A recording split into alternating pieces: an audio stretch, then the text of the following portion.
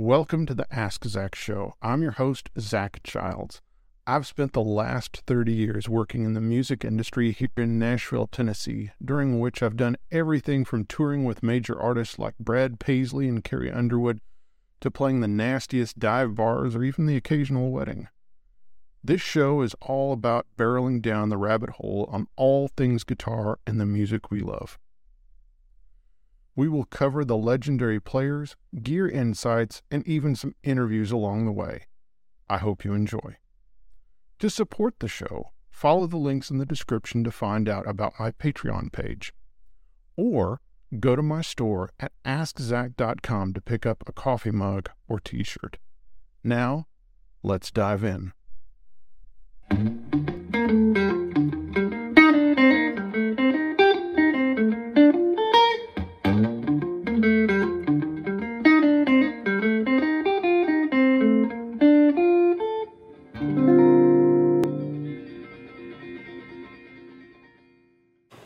Well, hello friends, and welcome to another Ask Zach. Today we're going to have fun comparing a 1957 Telecaster to a 1967 Telecaster. I'm going to go through all the changes that Fender did in that ensuing decade, though some are subtle, some are not. And then at the end, I'm going to, or toward the end, I'm going to show how they sound, which they're actually more similar than you'd think, tone-wise. And then I'll do a little lesson at the end showing, just to, kind of take apart some of the licks that I played in the demo part. So, all right. So let's hop to it. So I guess we ought to start at the tippity top, at the headstock. So, of course, looking at them, it's pretty obvious that, the logos are different. And of course, when Fender, was bought by CBS in January of 1965, they immediately started, making changes as far as branding was concerned. And one of the things they did a little bit later than 65, actually in mid-67, was they brought about this black, what's called a black CBS logo. And that was because this logo, or even the logo after that was called the Gold Transition logo, it wasn't super visible on television, color or black and white. And so this logo was brought about to get more brand recognition on television, because that had become a thing. You had Ed Sullivan and all these other TV shows that had musical performances, and they wanted, when some guy played a Fender, they wanted people to know it. Though, of course, most guitar players knew, even when they saw this, that it was a Fender. All right, string trees in basically same position. This one has a 3-string tree on it, but that's not original. I have the original string tree. I'm just messing around with this. One of the big differences on the headstocks is the thickness. So this 57 has a skinny headstock, and this one has a fat headstock. It's thicker, and that's because in the mid-60s, Fender was having issues with cracking headstocks when installing tuning machines, and so they made them thicker. And so there's guys that are fans of these early CBS guitars with the thick headstocks that still have a nitro finish, that think that they're extra special. And I'm not going to disagree. Let's look at the tuning machines. So these are Klusons, and they're great. And these are F-tuners, which are not as great.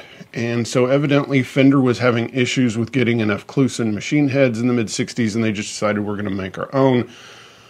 So they started making these F-tuners, which are kind of loose copies of the Kluson machine head. And of course it has a different mounting, it mounts, has the diagonal mounting screws instead of just right in the middle like this. And of course they branded it with the backwards F, because that was part of the thing when CBS took over, was branding.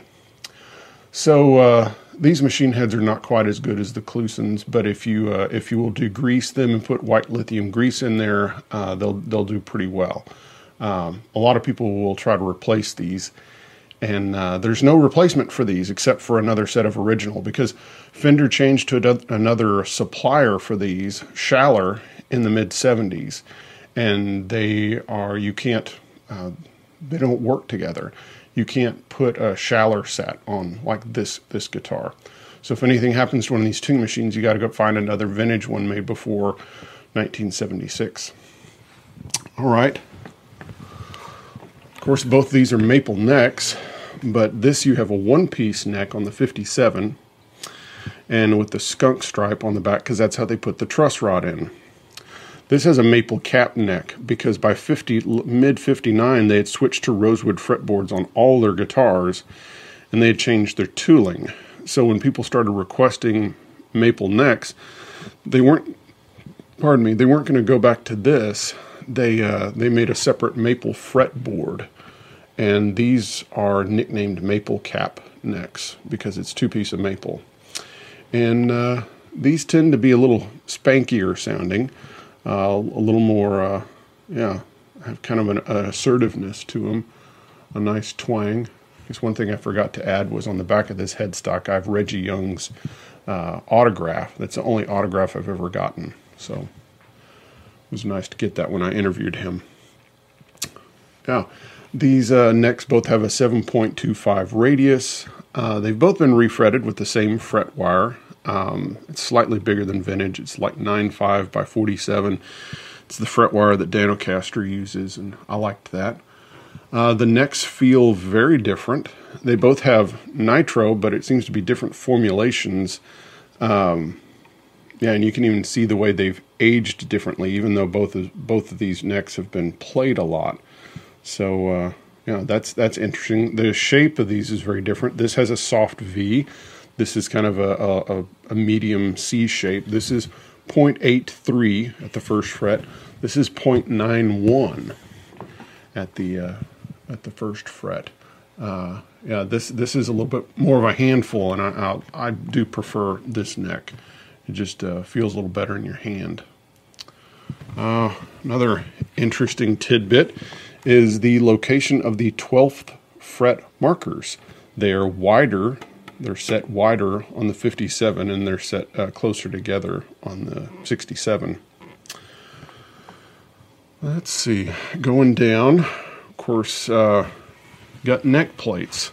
So in 57, somebody ordered neck plates, and they came in with a dash at the beginning.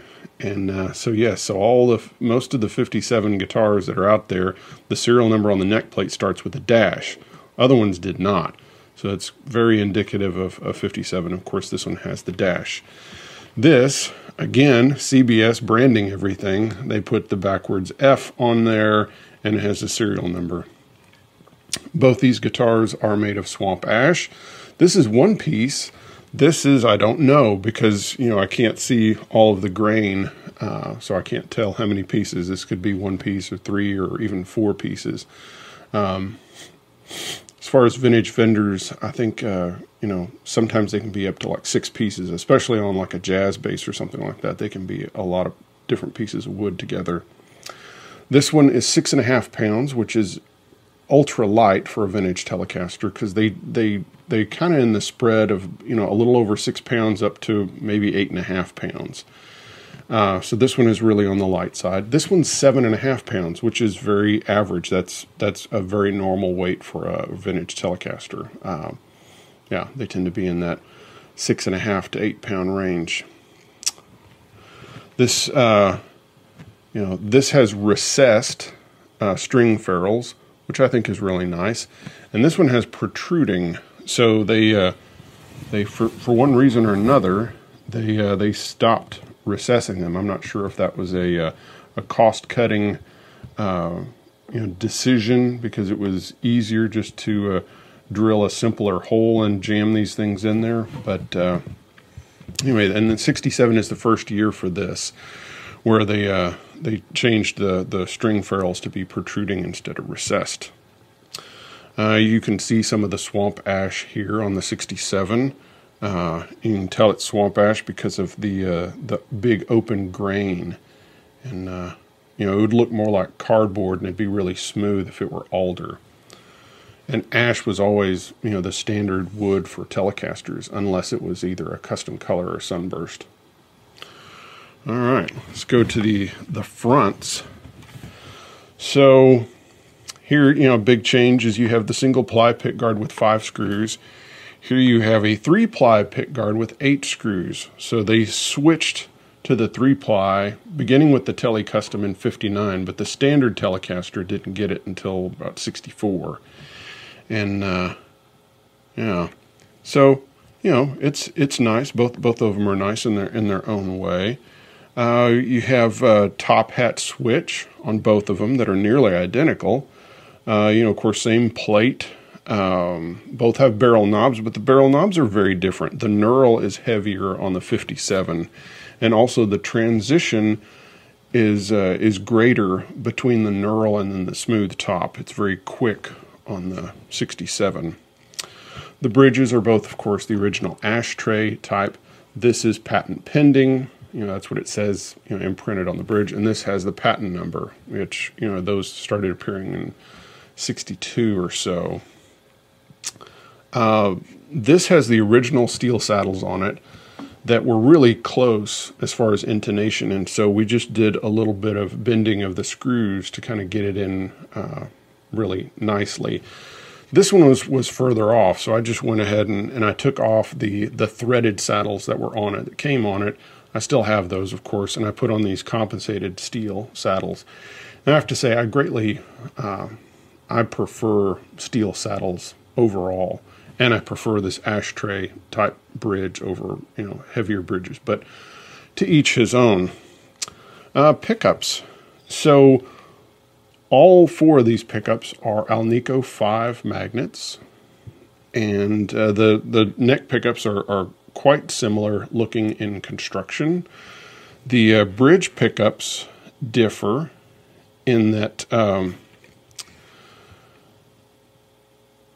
the '67, the magnets are completely, they're staggered and they're all above the flatwork. They're all above the bobbin. This '57 has what, we've started to call hybrid stagger. And so that's, of course, it was flat pole, or all the magnets were flush with the top of the flatwork, in the early '50s. And in the mid '50s, they raised the D and G string magnets just slightly above. And that's what this guitar has. While this one, all of the magnets protrude above the flatwork. This, on the '57, when they were making pickups, they were really just kind of filling the bobbin, and they weren't thinking about how many turns so much. And also they tend to be a little more scatterwound. There's a person with a winding machine, and they're holding the wire in their hand and they're feeding it onto the bobbin.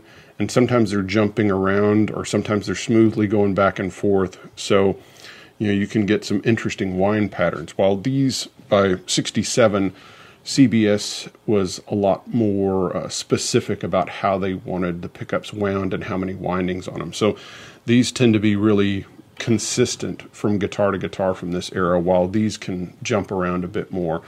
This bridge pickup is 7.2K. This one is 7K. And I'm not sure if this bridge pickup on the '67 has been rewound or not, because most of these are in the 6.5 to 6.8, and this one's 7. And also it's been wax potted, so there's always been a suspicion. I had Ron Ellis look at it, and he said this could be rewound on this one. Now this one's definitely rewound because Ron Ellis did it. The bridge pickup was dead, but he carefully took the wire off so he could copy the wind pattern, and he had some old wire that he was able to use on it. Yeah. Wiring. Both of these have modern wiring, though only this one came with it from the factory. '67's the first year you got the modern wiring. And modern wiring, of course, is where you could have the neck or both, or the bridge pickup on the 3-way selector switch. Of course, there was a short-lived blend control in the early '50s where you could get the 2 outside pickups, the 2 pickups on the Telecaster together, but most Telecasters, up till mid '67 had, of course, bridge pickup by itself, neck pickup by itself, and then in the forward position, it was the neck pickup through a horrible, circuit that made it very woofy, dead sounding. Of course, this is an Esquire, but I've added a neck pickup to it, and I had a Ron Ellis tall neck in there, but because I was doing this video, I tracked down a vintage neck pickup. So this is an original mid-50s neck pickup that I've stuck in here, and of course I have the modern wiring on it so that you can hear, both at the same time, and yeah. So that's these two guitars. They're both really fabulous instruments, and I wouldn't still own them if they weren't great. But lucky to have them, and yeah. So let's hear them. So I'm gonna start with the 57. We're just gonna plug in. Of course, I've got my 65 deluxe reverb here. It's got it's got the bright cap clipped on this channel, and I've got a Celestion Vintage 30, and then one other modification that I've done, which I got from J.D. Simo, and I think he got from Stevie Ray Vaughan, was pulling the tube for V1. So that's the tube for this channel. So this channel doesn't work because I've pulled that tube, and then in V2, which is the tube for the first gain stage for this side, I have a 5751, and that just kind of gives it a little sweeter tone, and I've enjoyed that. It's hotter but sweeter, so hot but sweet. All right, let's play this neck pickup.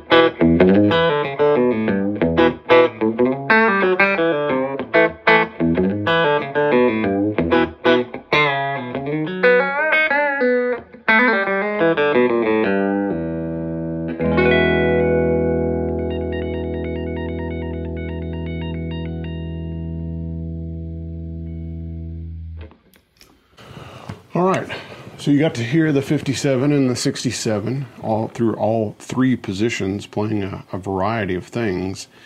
And I think it's interesting. Just yeah, there are differences, but just how much they kind of are kind of in the same ballpark to a degree.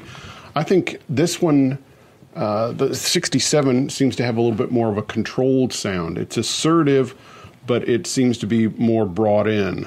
The 57, to me, seems a little more brash sounding, and it's a little bigger sounding. It seems to have kind of higher highs and lower lows, which that can be good or bad depending on the situation you're in. But they're both really great guitars. So a little pause for the cause, and then I'm going to do the lesson part. So please, especially if you've gotten this far into the video, please hit the like button, because that helps the algorithm, and that's very helpful. Also, if you haven't subscribed yet, then please go down in the corner. And also, if you've already subscribed, then I really ask that you would support the channel. So there's tip jar information in the description, or you can go to askzach.com, and there you can find merch like this coffee cup or t-shirts, or also there's Friends of Ask Zach, which is a way to help, which is a way to support me on a monthly basis. So thanks a lot. Okay, here's a lesson. So the first thing I played, the neck pickup thing, was in the key of B flat, and I'm just playing basically in inversions and a double stop. So you have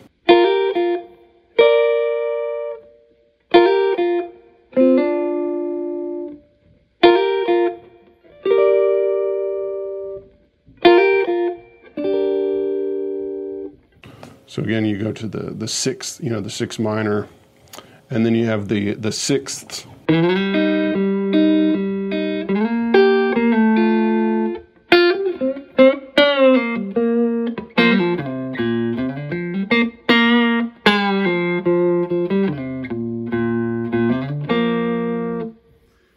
Then you have what I played over the both pickups, which I stole from Duke Levine, and so because I stole it from him, I'm not going to show that, because he shows how to play that on his Patreon channel. So if you want to learn that Joe Maphis tune, you need to go follow Duke Levine, who's of course a hero and a favorite of mine. If you're out there, Duke, hey.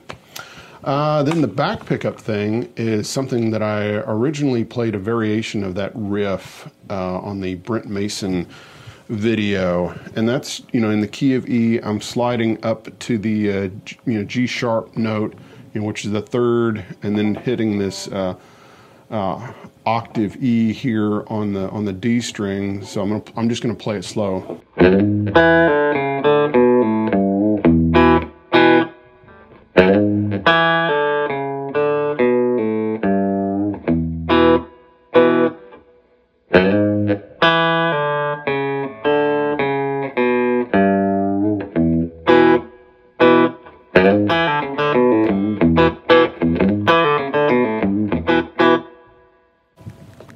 Then you just take it down a string to play it for A.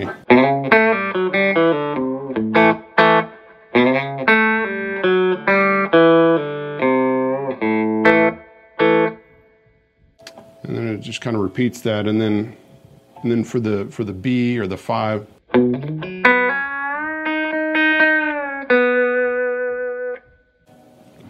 Then you have this kind of pull off lick to get you back to the 1, to get you back to the E.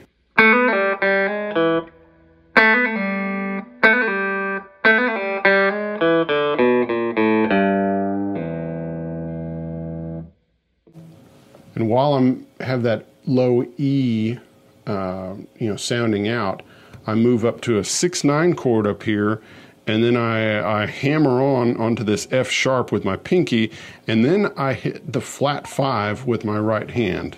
So.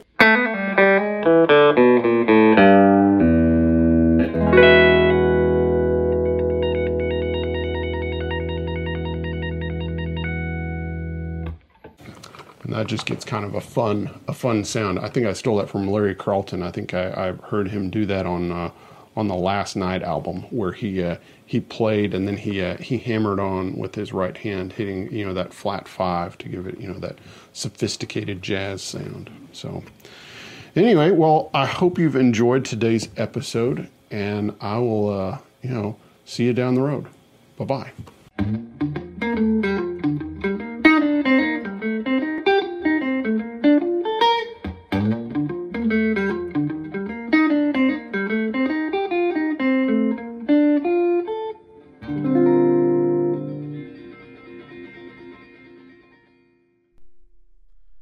Thanks for listening to the Ask Zach podcast. If you want to dive deeper, check out my website, askzach.com, to find more articles and further info on each episode. And remember, it is the support from you, the listener, that keeps the show going. Thank you, friends.